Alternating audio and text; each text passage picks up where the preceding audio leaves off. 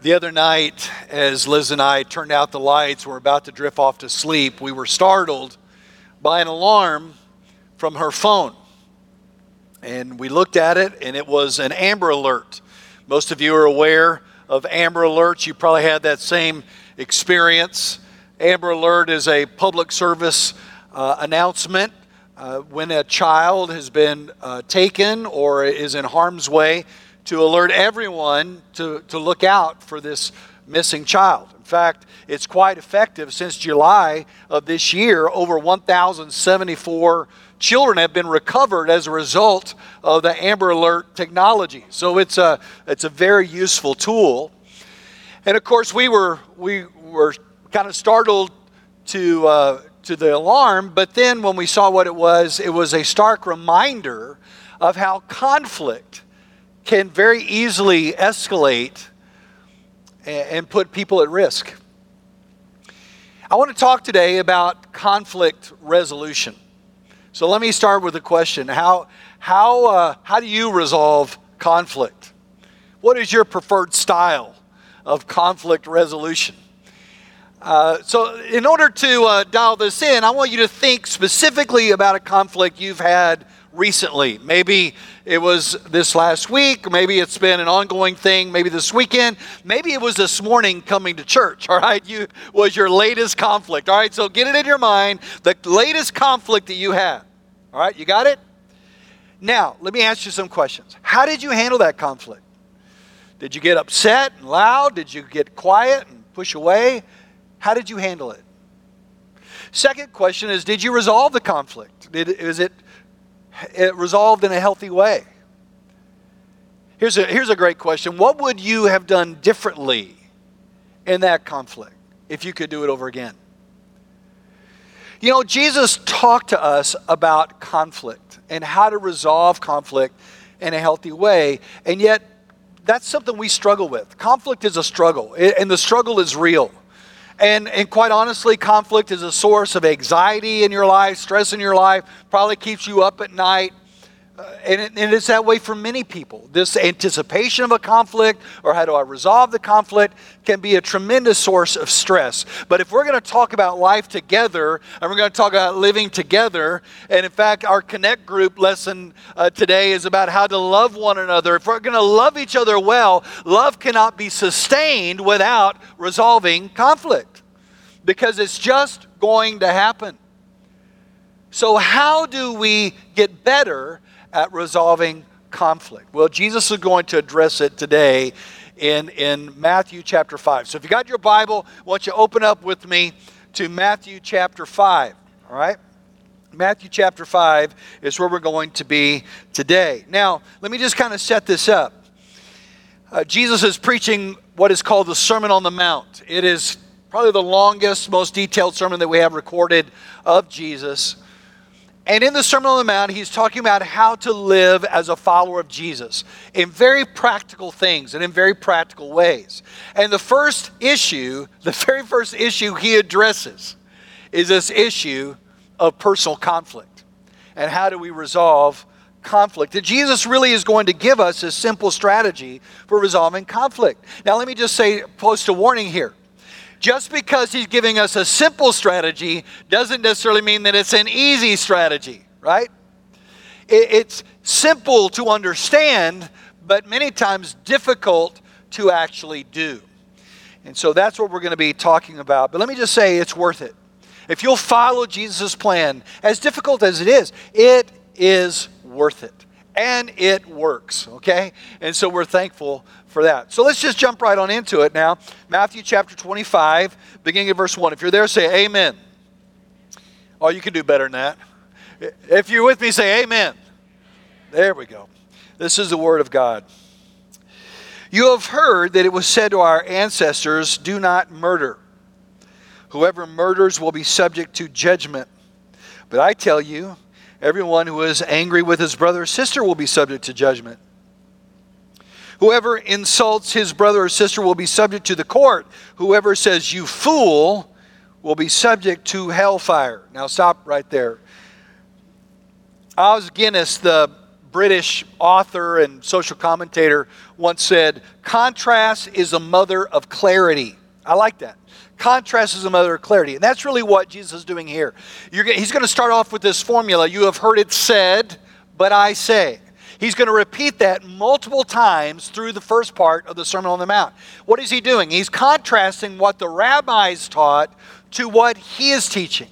Now, the rabbis started with the law, the Torah, the Word of God, but many times they expanded beyond what the law actually said. They called that building a fence around the law. They added multiple laws on their own to keep you from breaking the ones that were expressed by God. So that would be expanding the influence of the law. Other times they minimize the law by only holding you to a physical standard and not a standard of the heart. And that's what he's going to deal with here. He's saying, you've heard it said to our ancestors this, but I say. Jesus is speaking in his authority as a Son of God. And he is speaking not as just a teacher, but the divine Son of God. You have heard it said, but I say. He's bringing contrast. Now look at it. Well, look at what he's saying. He said, do not murder, and whoever murders will be subject to judgment. That's verse 21. You know, a whole country has been enamored with and following the disappearance of Gabby Petito over the last couple of weeks. Gabby, along with her fiance Brian, left Florida and were traveling across the country, posting online all their experiences. And her parents lost contact with her earlier this month. And then their worst fears were realized when her body was recovered somewhere close to Jackson Hole, Wyoming. Her service is today in New York City, and we pray for her parents as they go through this terrible loss. Brian, her fiance, is still at large and is certainly a person of interest in this case. And when we look at that, we just think about how horrible murder really is. Did you know that in 2019 there were over 16,000 murders in the United States? 16,000. And the FBI sources are now telling us that they predict a 25% increase in that when they finally gather the numbers for 2020. It is a horrible experience. It is a horrible thing to murder someone. And yet it was prominent in Jesus' day and is prominent in our day. Murder goes all the way back to the beginning. The very first human crime was the crime of murder when Cain killed Abel in Genesis chapter 4. Murder finds itself in the list of the 10 commandments. Thou shalt not kill. Thou shalt not murder. And then, of course, in the book of Numbers 35, under the law of Moses, murder was considered a capital offense. Why? Because you are taking a life of one who is shaped in the very image of God. So Jesus here is simply restating what they already knew. You've heard it said, thou shalt not commit murder, or shalt not murder, or you will be subject to judgment. And of course, everyone would agree with Jesus, right? They're probably all nodding. Yes, we agree. We agree. Those murders are bad. We're good. We would never do that. So we agree that that's a bad thing. And then he says something that shocks them, that they did not expect. He said, but I tell you, everyone who is angry with his brother or sister will be subject to judgment. But what? Yeah, Jesus is saying, listen, murder doesn't just start as a physical act. Murder starts in the heart of a person. It's not just what you do on the outside that matters. It's also what is happening on the inside of you that matters to God. God's not just concerned with the outer actions. He is also very much concerned with your inner attitude. And he's going to be talking about reconciliation. But I think I want to just stop here for a minute and just give you kind of an idea to hang your thoughts on as we go through this message today. And that is simply this, that reconciliation starts in the heart. The reconciliation starts in the heart, but is lived out in your actions. And if you really want to get to reconciliation, you've got to start there with your own heart. And that's what Jesus is pointing to. This is what he's driving to right here. The religious leaders thought they were good. Man, I'm totally good. I haven't killed anybody. I haven't even assaulted anybody. I'm actually a good person. Yeah, okay, well, let's look down deep in your own heart. That's where the offense begins. So let's go back to your argument. Were you angry then when you had your argument? Are you still angry? Are you allowing anger to simmer and grow in your own heart? So Jesus is going to give us here a recipe for resolving conflict. He's going to give us a strategy for resolving conflict. If you're taking notes, I want you to jot this down. Paper out, pen out, write this first thought down. The first step is you got to check your heart. Check your heart. Are you harboring bitterness in your heart toward someone? Is someone harboring bitterness in their heart toward you? Matthew chapter 15, verse 19, Jesus said, "For out of the heart comes evil thoughts and murders." In other words, the action comes from within. It's not just an action in itself. It starts in the heart. And then he begins by kind of giving some examples here of what that looks like. Because it may say, well, I really don't have any anger toward anybody. I'm still pretty good. And so he dives into a couple of illustrations. Check this out. In verse 22, he said, "Whoever insults his brother or sister is subject to the court. Whoever says, 'You fool,' will be subject to hellfire." Now, some versions say, whoever says to his brother, "Raka." All right, you see that in your version? It might say the word raka. If it does, lift up your hand so I can see how many versions I got out there. Yeah, word raka. You might look down at the footnote. It might tell you the word raka is an Aramaic term, which we really don't know what it means. It certainly was an insulting term. It was a demeaning term. It was a derogatory term. It was a hateful term. Many think that it had to do with questioning someone's intelligence. So therefore, some versions say if you insult your brother by saying you're stupid or you're ignorant or you're an idiot.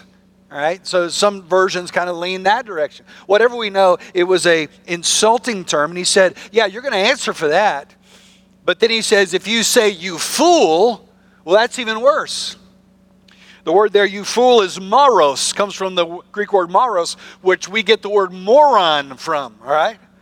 But it's more than just like we would say, you moron. That would be kind of like raka. It would be kind of our modern version of challenging their intellect. But really, when you called somebody a fool in the Old Testament, what you were saying is you are someone that's under the judgment of God. Under the judgment of God. And that's very, very serious. Why is Jesus talking about what we say to each other? Because he's saying that what comes out of the mouth starts in the heart, right? If you're saying these things with your mouth, then that means that you've got this animosity in your heart. If you're calling them out with your mouth, then you've got anger and bitterness in your heart. And that's the very issue he's talking about. It starts in the heart. And what you say really matters to God. And what you call people matters to God. When you insult someone, when you strip someone down verbally, when you call them out, when you let them have it, God's concerned with that. In fact, did you know in Matthew 12:36, this is a scary verse. This will keep you up at night. Jesus said, "But I tell you that everyone will have to give an account on the day of judgment for every empty word they have spoken." So this is a warning. Jesus is like, hey, you got to be careful, man, what's in your heart. It's going to come bubbling out of your mouth, and that shows you what's there. James in the New Testament warns us the same way. In James 1:20, he said, human anger does not accomplish God's righteousness. In other words, you can't grow in righteousness. You can't become the person God wants you to be if you're an angry person. The Apostle Paul says the same thing in Ephesians 4:3. Get rid of all bitterness and rage and anger and brawling and slander, along with every form of malice. You're like, man, you got to get this out of your life. It's toxic to you. It is difficult. It is hardening. It is corrosive in your life. You got to get it out. You got to get it out. You got to get rid of these things. So this is a good point to stop and to say, how is your heart? Do you have anger in your heart? Is there a person that when you hear their name, your blood pressure goes up, your ears turn red, your hair starts to stand? If you had hair, it would stand up on the top of your head. Is there someone that just your blood begins to boil, that you just have this, you remember every word they said, and you remember what they did to you, and you will never, ever, ever forget it? It's dangerous. That's where all this resides. It resides in here in your heart. And you'll never get to reconciliation doing that. You said, well, what do I do? Well, look at verse 23. I'm just reading you what Jesus said. So if you are offering your gift on the altar and there you remember that your brother or sister has something against you, leave your gift there in front of the altar. First go and be reconciled with your brother or sister, and then come and offer your gift. So he's saying here, look, if you're worshiping God and you remember that there's this unresolved conflict, you've got bitterness or hardness in your heart, you need to do something about it. And by the way, let me just hit the pause button here and say this. I think it's really interesting how Jesus ties our heart and our conflict with other people with our worship. Isn't it interesting how Jesus ties those two together? In other words, we tend to think that our conflict is pretty much always on a horizontal level. It's me against you. I have an issue with you. You have an issue with me. We've got this conflict here that is not right. But what we don't understand, that it is also a vertical issue. And that if I am not living with you in peace, I cannot be fully at peace with God. John goes on to tell us, 1 John, how can you hate your brother and say you love God? You can't do that. And so if we have animosity here, if we have anger and resentment here, we can't be really right here. And so he says, while you're worshiping God and the Spirit of God reminds you have this angst with somebody or someone has it with you, he said you need to do something about it. So what do we do? So he tells us what to do. So the first step in resolving conflict is start with your heart. Look at your heart. Search your heart. Say, God, remove the anger and the hatred and the bitterness in my heart. God, I'll never get to a reconciliation without you first working in my heart before I can ever get to somebody else. But the second thing I got to do, jot this down, is you got to go to the person. You got to talk to the person. Step 2 is you got to talk to the person. Look at what he says in verse 24. First, go. Go to that person. Go to your brother. Go to your sister. Go to them face to face, just between the two of you. This is super simple, right? Super hard to do. In fact, I've found as long as I've been in ministry and just really as an adult, this is the hardest part. This is the hardest part. To actually go to someone that I have a conflict with and have a conversation is the thing I resist the most, and it's probably the thing that you resist the most. I'm afraid I'll make it worse. I'm afraid I'll say something that I regret, or I'm afraid that they'll say something that makes it worse, or I just rather ignore it. I'd rather put it in the back. I'd rather not deal with it. But he says, go. First, go. Go to them. Go to them directly. He doesn't say some things. He doesn't say, first go to somebody else and tell them how mad you are with this person. He doesn't say, do that. Don't do that, which is what we typically do, right? Don't elbow anybody, all right? Just receive it, all right? He doesn't say go to somebody else. He doesn't say post about it online, all right? He doesn't say avoid it. He doesn't say stew on it. He doesn't say, well, why should I go to them? They're the one that did it. They should come to me. Why do I always have to be the one to go to them? They should be coming this direction. No, he doesn't say any of that. He says, first, go. First, go. First, go. I think 90% of conflict resolution is that. Just showing up for the conversation. Initiating the conversation. Now listen, I understand. And Jesus doesn't address this. I understand that sometimes you try to go to a person and they don't want to talk to you. They go, I'm not going to meet you. I'm not going to talk with you. I'm not going to return your phone calls. I mean, you can only do what you can do, right? You should not, listen, do not bang down their door, all right? Do not stalk them, all right? Don't do that, right? But you do as much as it depends on you. But he said, first go. You initiate. First go.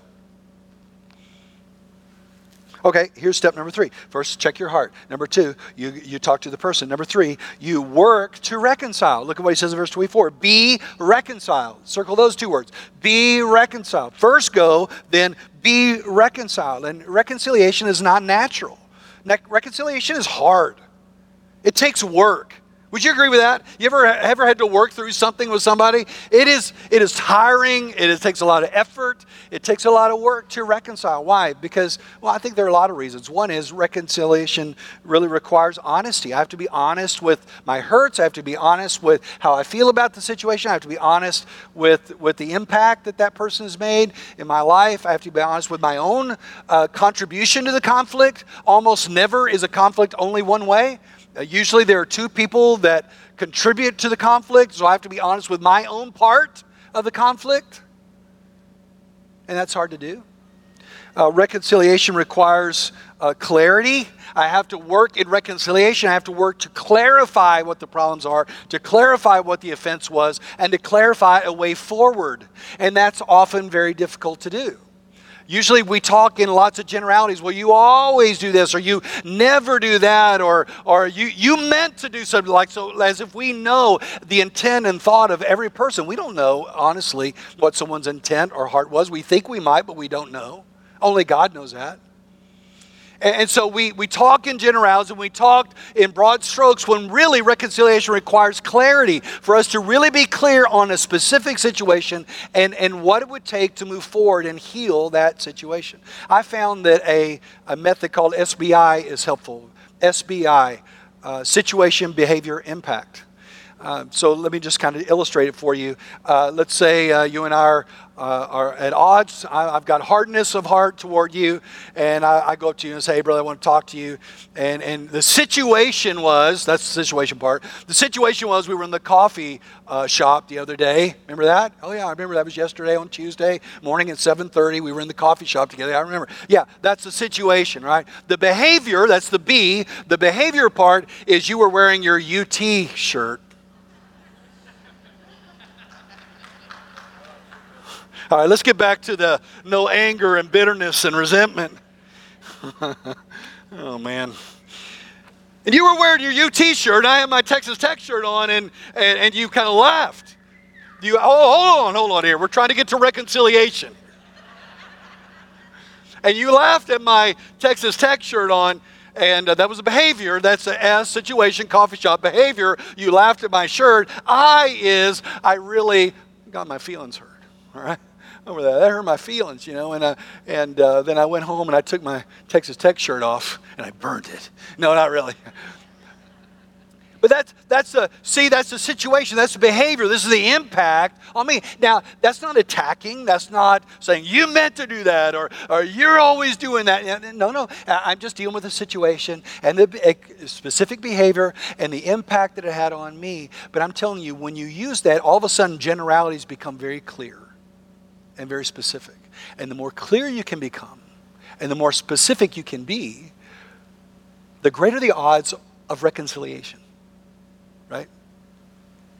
So reconciliation is hard because it takes a lot of honesty and it takes a lot of work to get clarity, but it also takes a lot of humility to go to and work on reconciliation and to own your part of it and say, you know what, I really got super angry and I shouldn't have gotten that angry. I said these things to you that I shouldn't have, or I screamed at you and I shouldn't have, or I assumed this about you and I shouldn't have, or to receive the forgiveness of another person. That takes humility too, to say I accept your forgiveness and I'm willing to clean slate and move forward. That takes humility. All of that takes humility. And I think that's why reconciliation is so difficult. But Jesus said, listen, it starts with your heart. You have to check your heart. Is your heart right with God? You'll never get to this without starting there. It starts with the heart. Then you've got to talk to the person. You got to go to them face to face. And then you have to work to reconciliation. And that takes work and that effort. And sometimes it takes multiple times. And listen, you may say, there's no way I could ever do that. There's no way I could go to that person. There's no way I could work toward reconciliation. And that's why it's good to have other people. In fact, in Matthew 18, Jesus said it's good to invite other people into that.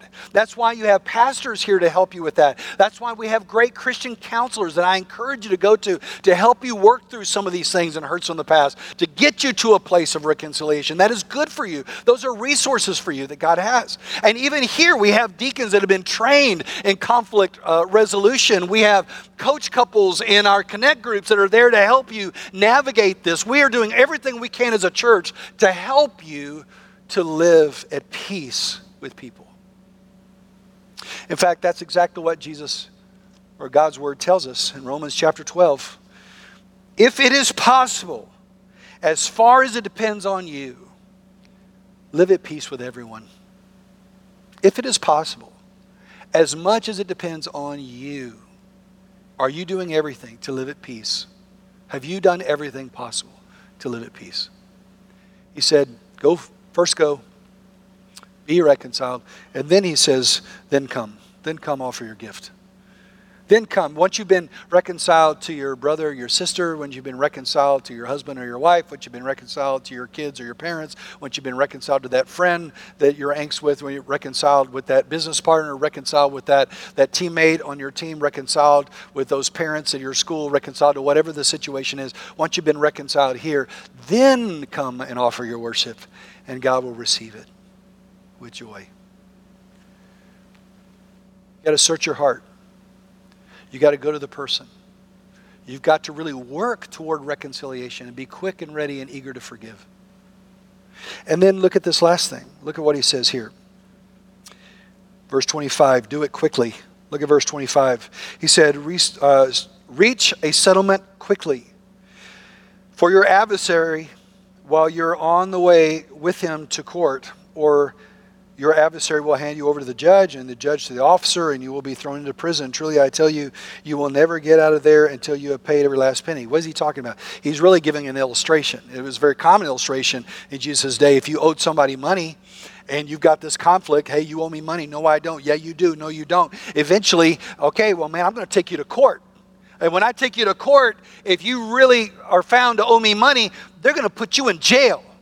So I'm taking you to court. We cannot reconcile this. I'm taking you to court. He said, if you were in that situation, would you not do everything possible as quickly as possible before you got to that courthouse? Yes, you would. You would do whatever it took. You would negotiate, you would work, you would forgive, you would offer, you could do whatever it needed to resolve it before you get there, because once you get there, it's too late. Too much is at stake. So do it quickly, he says. Act quickly. That's the key word. And so I think what Jesus is telling us is, hey, if you know you're at angst with somebody, if you know that there's conflict, are you going to them? Are you working to reconcile? But listen, you must do it quickly. Don't wait. The same urgency you had if you were going to go to a courthouse, that's the same urgency you need to have here. Because why? Because so much is at stake. Too much is at stake. Your friendship is at stake. Your marriage is at stake. Your relationship with your kids is at stake. Your relationship at the office is at stake. The relationship on your team is at stake. Whatever the situation is, there's too much at stake for you to allow this to just continue to go unaddressed. So this is Jesus' strategy for conflict resolution.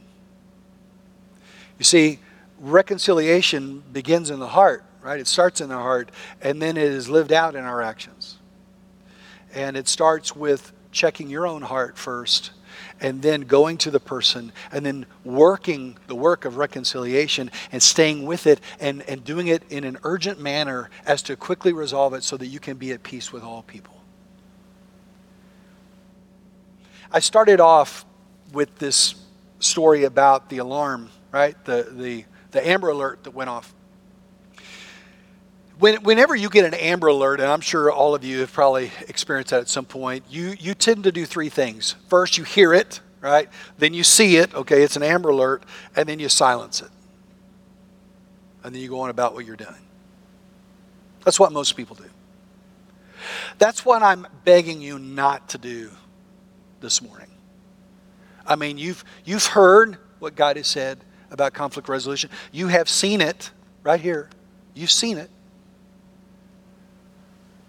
But don't silence it and go, well, I'm just not going to do that. There's no way I'll do that. Don't do that. Let the Spirit of God work in your heart to bring you to a place of living at peace with all people. After all, isn't that what the gospel is about? Isn't the gospel of reconciliation? I mean, the very reason why Jesus came was to reconcile us to God, that God created us to know Him and live with Him and walk with Him in a perfect and personal way. And yet we have gone our own way. We have left Him. We have broken fellowship with Him. The Bible says we are at enmity with God because of our sin. And when Christ came, He came to reconcile us to God. That is the whole point of the gospel. How can we say we are a people of the gospel if we're ready to receive reconciliation from God, but not to be ministers of reconciliation with others. So if we're truly people that follow Jesus, if we're Jesus people, if we're gospel people, then we should be people that do whatever it takes to work toward reconciliation and peace. I want you to bow your heads with me for just a minute. I recognize that what I've shared today may strike a tender note in your own heart. You could say, well, Craig, you don't know what's going on in my life. That's really true. I don't know. But I know that God knows. And I know He sees every heart and He sees every hurt. And even today, I have embraced members of our church with tears streaming down their face, trying to work on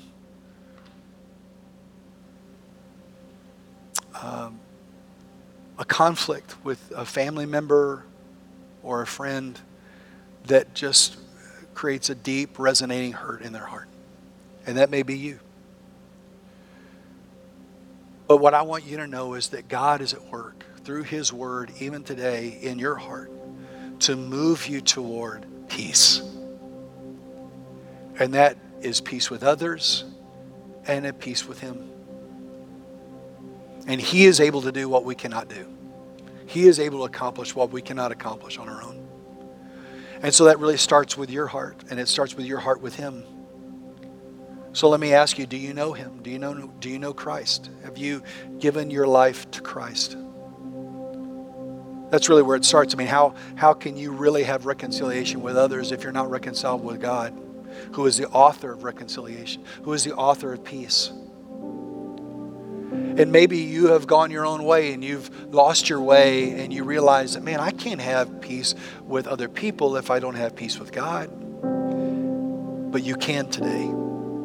Maybe right now, right as I'm saying these words, you sense the Holy Spirit pulling at your heart, convicting your heart, even now that you've drifted far from God, that you do not know Him, and that is really where the problem resides. It starts in the heart. Then I want to give you an opportunity right now to say yes to Jesus, to allow Him to clean you and purify your heart, to make you right with Him. I want to give you a chance to do that right now. So if you say, Pastor, that's what I want. I want Christ to forgive me and come into my life. Just with your heads bowed, nobody looking around, just lift up your hand right now and say, Pastor, pray for me. I'm not going to call you out, but I will see your hand and I will know that God's at work in your heart, and I will lead you into prayer right where you're seated. Just lift up your hand right now. Pastor, pray for me. God's working in my heart. Pastor, pray for me. I need Jesus in my life. Pastor, pray for me. I need to be right with God. Lift it up right now. God's moving in your heart. Lift it up. All right. Thank you. Thank you. Thank you. All right. Anybody else? All right. Okay. All right. Okay. Thank you. Put your hand down. Then just pray this simple prayer with me. Lord Jesus, I know I've sinned against you. And I know I've gone my own way. But I believe you died on a cross for me. And I believe you rose again from the dead. And so I'm asking you, please forgive me. Please wash me clean. Today I choose to turn from my old way to follow you. Lord, thank you for your love and your forgiveness. And God, help me to love others and forgive them the same way. Father, I thank you so much for your word today. God, it's just always so rich, so relevant, so current to our life. Lord, I pray that as we go through this week, that we will be people of reconciliation, people that have been reconciled through Christ, and people now that live out reconciliation in our own hearts and in our own lives, and champion reconciliation with others. And Lord, when we go back to work, as we go back to school, as we go back to our neighborhoods and back to our busy lives that we have this week, God, I pray that we would go as sons and daughters of the King, who are at peace with God and at peace with men, and offer that peace to a hurting world. Lord, we love you, and we pray this in Christ's name. And all God's people said,